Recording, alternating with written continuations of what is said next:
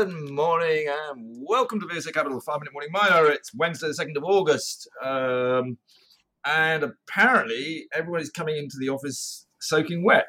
Actually, it was totally dry at 5:45 this morning as I cycled in, but there you go. Paul, how are you this morning? Getting soaking wet?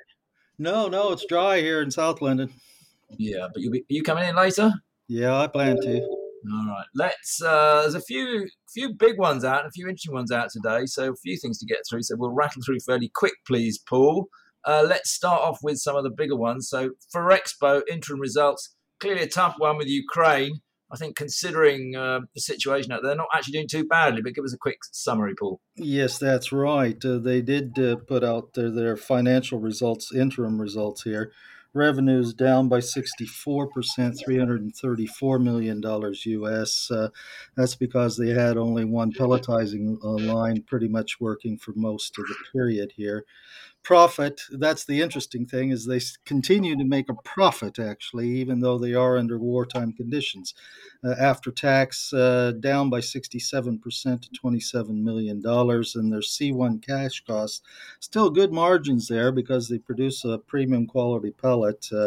Their cash costs only $71 a ton, even with just one pellet line, primarily for the most part. And they still remain in net cash position, $131 million. I'd say they were doing as well as can be expected. Well done, them. Considering the circumstances, you've got to be impressed. Now, also, talking of being impressed, the market got a bit caught out today on Hochschild. It's up nearly 20% this morning because they got a permit granted in Peru. Clearly, the Peruvian political situation is ever changing, but that's obviously some good news for Hochschild. Don't know if you've got anything you want to add to that, Paul? Only to say that is for the Immaculata mine and its modified environmental impact assessment, which extends the mine life or permit for 20 years period of time. Okay. Now, another one that I watch pretty closely is Bushveld. Now, they've had some interims today, which guidance has been downgraded. This is a company that just seems at the moment to go from trouble to trouble to trouble to trouble. I'll let you comment on the actual Q2s. What I find also interesting, though, is it's actually their AGM, believe it or not, today.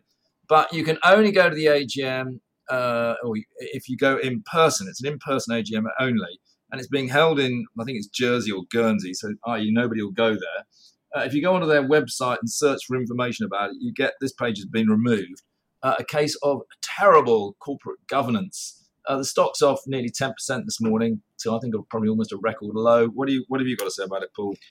Yeah, that's interesting coming up with those comments there, because we do see from a production statement on the Q2s that their cash costs actually came down here from what was a year-on-year comparative. And their production rates are actually up a little bit too, both for the Q2 and for the first half. So on an operating basis, they are having some success there. But as you say, it is other issues besides the on-the-ground operations which are impacting the firm. Yep. Okay. Moving on. A dual-listed West African gold producer is Endeavour Mining. They've had interims or Q2s, whatever you want to call them, today as well, haven't they? Yes, that's right. For the quarter, 268,000 ounces produced at all-in sustaining cost of $1,000 an ounce. For the half, they produced just over 500,000 ounces, and the all-in sustaining cost was under $1,000 an ounce. So they are on track for their full-year guidance production of at least 1.05 million ounces. And they anticipate that the all-in sustaining cost for the years will be even lower still, so should be in the lower half of the $900 range. Going to be spending $51 million in exploration, or had spent that much in the first half of 2023, and for the full year should spend upwards of $80 million here at this point. Otherwise, earnings were down about 17% on the quarter to $54 million, and they had $78 million in earnings for Q2. Very good. I also noticed in the news there's a lot of chatter about Rio Tinto making an acquisition of a lithium project, probably in Canada. But I think it's only a matter of time for all the majors start actually buying into battery and critical metals as part of their portfolio, because the big majors really aren't that exposed to those sort of minor metals. But the minor metals have quite quickly become major metals. So I found that quite interesting. Anything else you want to mention, Paul, or you can talk And about that? also the existing major players are also moving into Canada as well, particularly the Australian ones or the South American ones. Albemarle just this week had also decided to put $100 million into Patriot, the TSX listed firm with the large Quebec discovery. So yes, as you say, a lot of majors moving in that direction now. So, although markets are horrific for financing junior miners, maybe the majors will come over the hill and rescue us all. Anything else you want to just touch on, Paul? And speaking of financing junior miners, we do have the announcement out today. It does appear to be a major copper discovery in the province of Nunavut in Canada, as released by American West concerning their Storm project.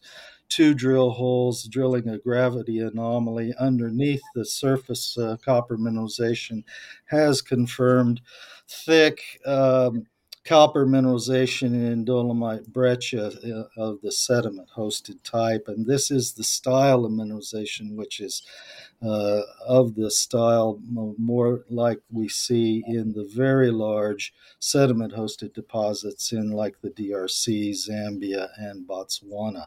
So have to wait for the actual chemical assays, but the XRF analyses has confirmed there is copper there. They can't report those, of course, under TSX rules. And they do have photographs of the core, and the copper mineralization is obvious in the photographs. Very good. Share price is flying. It's up a couple 100%, isn't it, so far in the last few months? But still not that highly raised, valued. Yes, that's right. And I have to wonder whether or not now this will cause a staking rush in this part of Nunavut as well. Yeah, it almost certainly will. You're right. Okay, I hope everybody's enjoying the new recording platform we're using, the little jingles we're putting on before and after we do these recordings. But that'll do for today, and we'll be back tomorrow. Thanks. We will see you then. This podcast has been produced and edited by VSA Capital. It is intended for information purposes and not as investment advice. The information is intended for recipients who understand the risks associated with equity investments in smaller companies. Please do your own research and do not rely on a single source when making an investment decision. VSA Capital may derive fees from this content and seeks to do business with the companies mentioned.